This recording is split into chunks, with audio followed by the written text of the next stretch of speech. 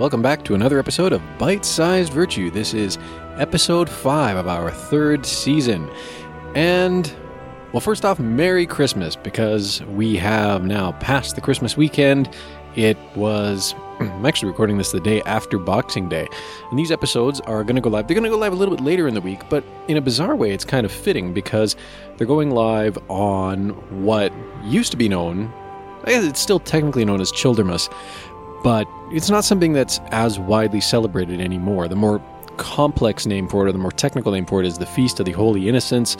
If you know the story from the Gospels surrounding Christ's birth, of course, there was King Herod, and in his fear of the birth of the Messiah, the new rightful king of Israel, he ordered the slaughter of all children under the age of, all male children under the age of 2 years old.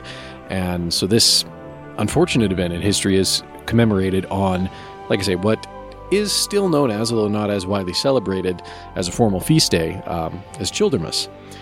If you were on the Discord channel, the Ultima Dragons Discord channel earlier today, you probably caught the joke I made about that, because apparently I found a way to make a joke about that. And if you didn't, well, you didn't miss anything, because I probably shouldn't have made a joke about that, but that's neither here nor there at this point in time. This episode brings to a conclusion the discussion with my friend Paul. It's a pretty wide-ranging discussion, gets into a lot of Canadian politics. You might want to skip that part, or maybe not. You know, if you are either really fascinated by Canadian politics or have no idea how Canadian politics works, you might, get a little something out of that. We talk about Toronto and some of the particular considerations of one of the largest cities in Canada. But then we do actually find a way to bring that back to, spirituality and this whole concept of anima technica vacua. And in particular, just, the idea that we aren't as connected necessarily to the people around us as maybe we should be. And we'll talk about that a little bit in the conversation here. Let's dive right in. Here's me, and here's Paul. So how you been? I mean, I know we've talked a little bit on Facebook, but how have you been? Not too bad. I mean, it's been busy-ish, I guess. I don't know, but pretty decent. So, yeah, it was met some people at the Bernier event tonight that might be good to keep in contact with. So, never know. Now, just for the sake of those tuning in who aren't up to date on Canadian politics, who is Maxime Bernier? Maxime Bernier is a candidate for the Conservative Party leadership. He's running on a fairly free market libertarian platform. He regularly quotes like Hayek and Mises, particularly on his online memes and stuff like that. His major policy platforms right now are getting rid of a lot of the protectionist cartels that have developed in Canada, like the dairy market, particularly in one of the dairy markets and agriculture subsidies. He's a Quebec politician, which basically they're thinking that the Conservative Party has to win Quebec to win a majority government, and they're hoping in the next election, with him as a leader, to get 40 seats in Quebec, and which is doable. I think that's how Mulroney got his majorities back in the 80s and stuff like that. Harper did, I think. What did Harper do? Harper did around 20 seats or so. Yeah, we could look it up, but no, whatever. It's not a huge deal. No, he's I like a lot of his policies, and we'll see if he can win the leadership race. So go from there. Right. So, I mean, and I guess just to maybe throw one little thing in for our U.S. listeners, Canada, of course, we have a parliamentary system as opposed to the more Republican, not in the party sense, but in, the sense of it being a republic system that is in place in the U.S. And one of the quirks of the way that Canada does it is that, and this is just mostly by dint of just how much population is concentrated in these two provinces, but there's an immense amount of political power concentrated in two provinces, the central provinces of Ontario and Quebec. Now, on the one hand, these provinces do have far and away the most population of any Canadian provinces. So from a purely numeric standpoint, it does kind of make sense. But on the other hand, Canada is vast. And what is of political relevance and even what is of economic relevance in Ontario and Quebec isn't necessarily going to be relevant or applicable to the farmlands of Saskatchewan and Alberta, the forestry industry in British Columbia, the fisheries industry out in the Maritimes. And so, the quirks of the Canadian system and the necessity of carrying or doing exceedingly well in just two provinces is, to my mind, kind of a bit of a flaw in the way that Canada handles elections and, the distribution of its members of parliament and just political power in general. It's actually one of the reasons that I kind of have a bit of affection for the Electoral College in the United States, because even though that system isn't perfect either, it does somewhat prevent the potential scenario where the political interests of only the absolutely largest population centers are catered to, and everybody else just kind of has to whatever.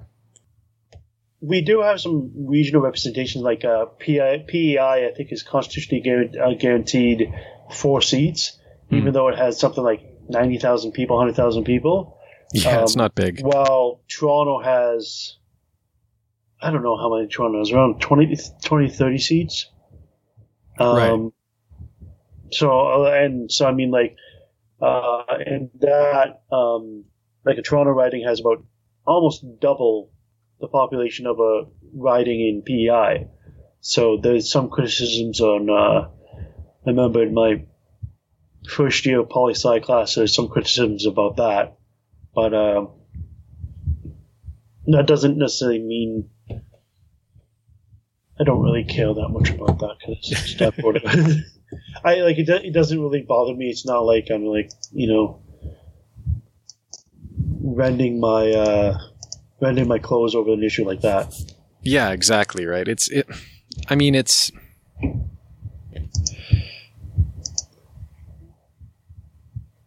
little quirks like that. But I mean, still, it goes on to illustrate that, overall, I mean, in terms of raw seat count, Toronto alone, and that's just one city in the province, has way more power than an entire province.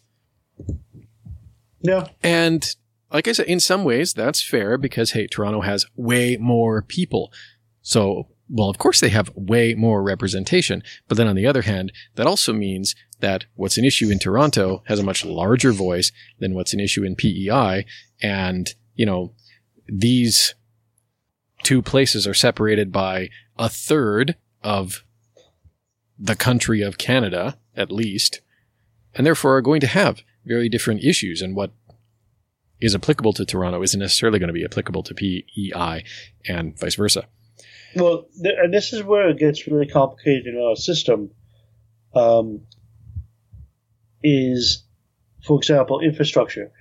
John Tory, who's the mayor of Toronto, came out a couple of days ago, and he says he's going to start tolling some of the highways in Toronto. Yes, and saw that. These are the major arteries to access downtown Toronto. And they're really the only access points as highways, particularly from where I'm living. And they're thinking anywhere from like $2 to $8 per trip. Huh. So what it's probably going to mean is people are going to start taking the other routes and stuff like that and clogging them up. But they're projecting something like $150, $200 million a year in extra revenue from doing this. I can believe it. Just for the sheer volume of traffic. Well, the reason why they said they're doing it is because they want it all go directly to infrastructure. Yeah, I'm going to believe that when pigs fly. Because you look at it, we have a provincial excise tax on gas, and we also have federal excise tax on gas. I think they total up something like 22% or something like that. Number doesn't really matter. So basically, this is an additional tax on people who are driving and stuff like that. With our tax, the problem with those taxes though is neither of them go into infrastructure. They go into general revenue. So both those taxes go to general revenue, so they can pay for other stuff or whatever. And constitutionally in Canada, roads, both the provincial and municipal level, it's a weird whatever. I couldn't even explain about how that's determined or whatever. But that's who is basically is in charge constitutionally of the roadway systems of the highway system is provinces and municipalities in the main. I think there might be some federal control of some roadways, but it's again. Well, you'd hope stuff like the Trans-Canada, but that's maybe. So that's the thing is I'm not entirely sure. I have friends who could probably would be able to tell you this like a lot, but not like I have friends who like one of their major policy and research things is on transportation policy, right? And they generally all support tolls or whatever on a lot of these roads. Of that the thing that bothers me is I know that this is going to directly affect me. It's going to affect directly affect my quality of life and stuff like that. And it's going to cost me probably a couple $100 a year extra in extra taxes. Right. So it's directly affected me very negatively. So I'm pretty livid about the whole thing. The problem is that with these two taxes, the provincial and federal excise tax on gas, is that they pay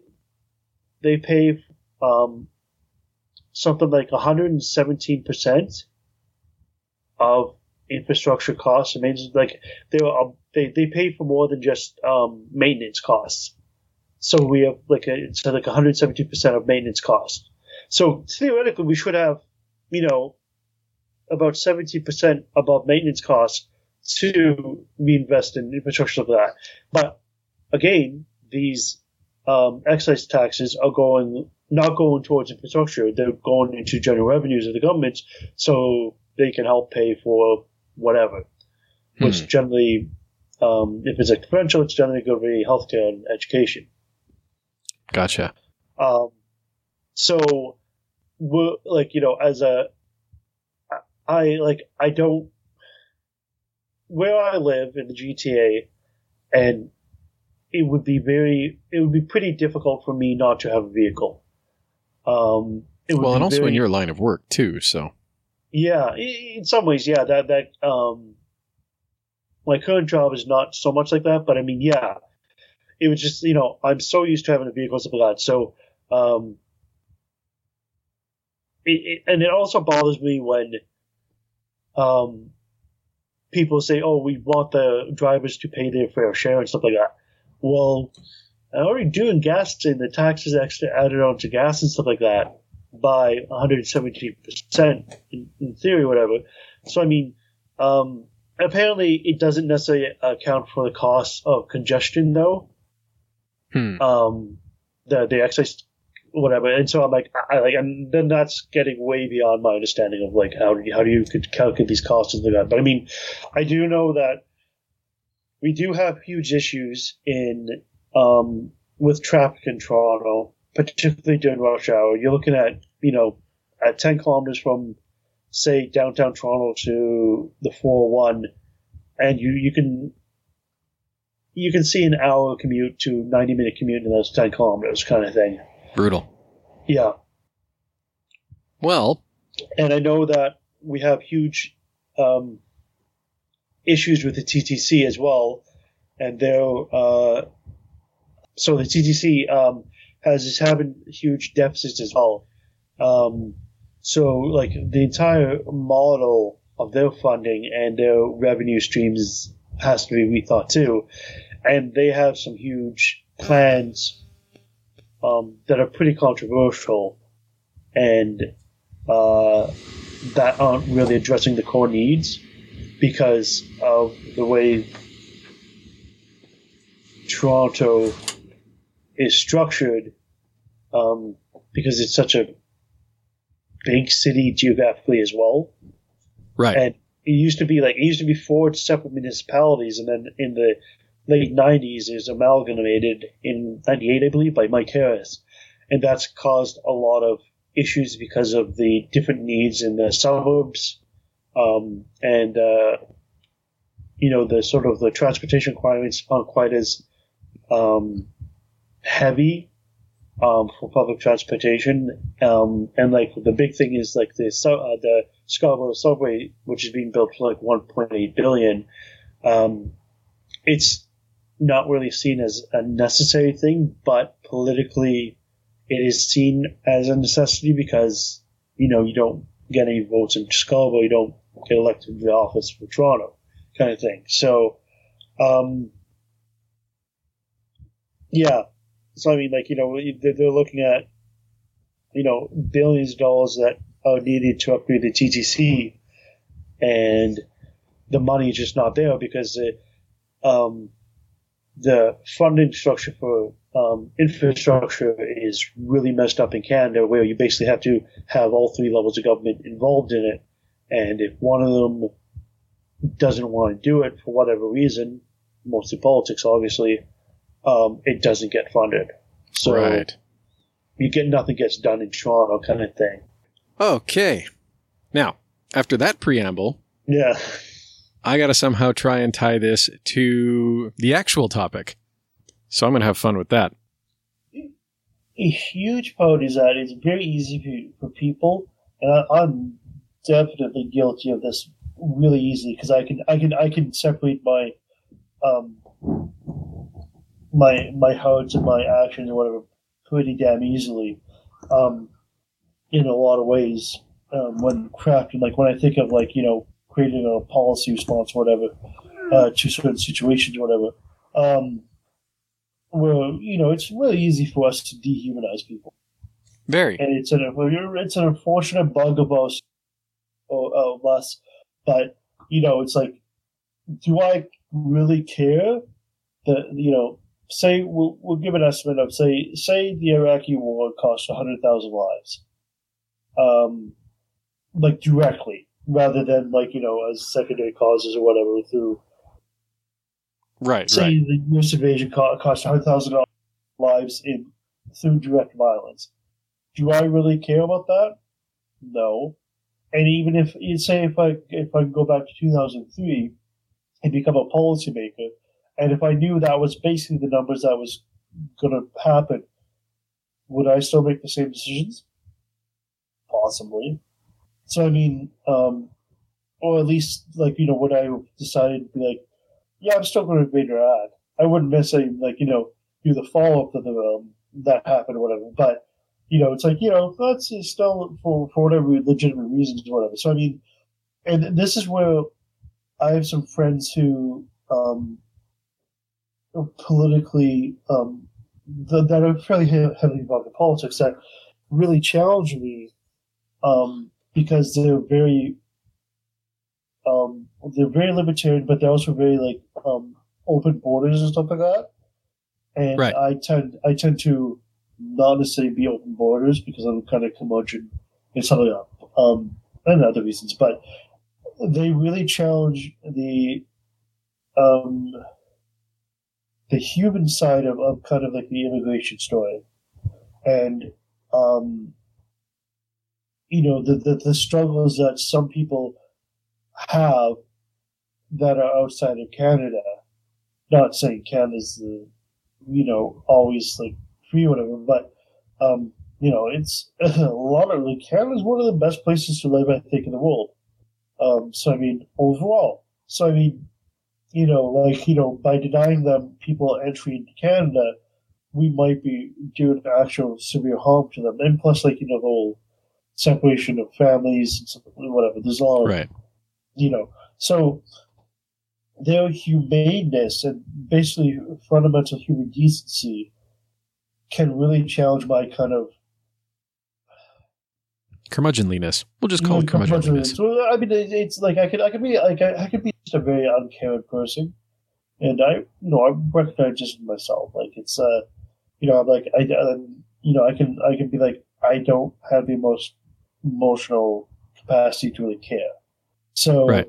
I'm like I don't care. Like I'll be like I don't care. Like this doesn't affect me or it doesn't bother me one way or the other. Blah blah blah. So. I guess I hear my wife wandering around upstairs, so I'm going to have to bring this to a close soon. Okay. But I mean, I guess, talking about caring, right? And I mean, coming back to what you said about, even like the 90-minute commute down a 10-kilometer stretch. And coming back to, all the stuff that I've been contemplating about Anima Technica Vacua and all of that stuff. And it's, you know what, I'm guilty of this too. I'll be driving home from work and I see the other cars in front of me, but I don't necessarily contemplate that there's a human being with his own concerns, with his own family, with people he loves, driving the car. And maybe I should. Maybe I should. Instead of just, flipping to the next song on my playlist. I'm not sure where you're going with that. I'm not entirely sure where I'm going with that either. I twigged on something when you said, when you talked about being uncaring and curmudgeonly, because I can be the same way too. And it's just, it's so easy, not even, to dehumanize, but also just to forget that, other people are out there. And I mean, a lot of that comes back to that whole Anima Technica Vacua thing, right? It's so easy to distract ourselves, to just let thought and action kind of merge together and not care about, I'm stuck here in this traffic jam. I'm just going to read Facebook. I'm not going to look around and see the other people around me and contemplate where they might be going or where they might be coming from or what their cares and concerns might be. I'm just flipping to the next song and checking the last status and seeing that I posted and seeing if I got any likes. But maybe I should be looking at the other drivers, even if only for a minute, and just trying to contemplate them as a person. It's funny because that totally reminds me of a thing that they teach in policing and security, where a lot of times if, people will go off on you and be like, what the hell did that come from? Like, it's just like, holy crap, like, why are you going off on me? It's like, I just asked you to, not stand in front of the door or whatever. And, even something like that, it's simply like, hey, can you move back a little bit? You've spoken too close to the door. Can you move back another, 5-10 feet? And sometimes people just completely go off on you and stuff like that.